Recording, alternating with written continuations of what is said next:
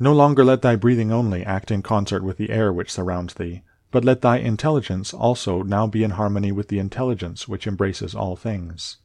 For the intelligent power is no less diffused in all parts, and pervades all things for him who is willing to draw it to him, than the aerial power for him who is able to respire it.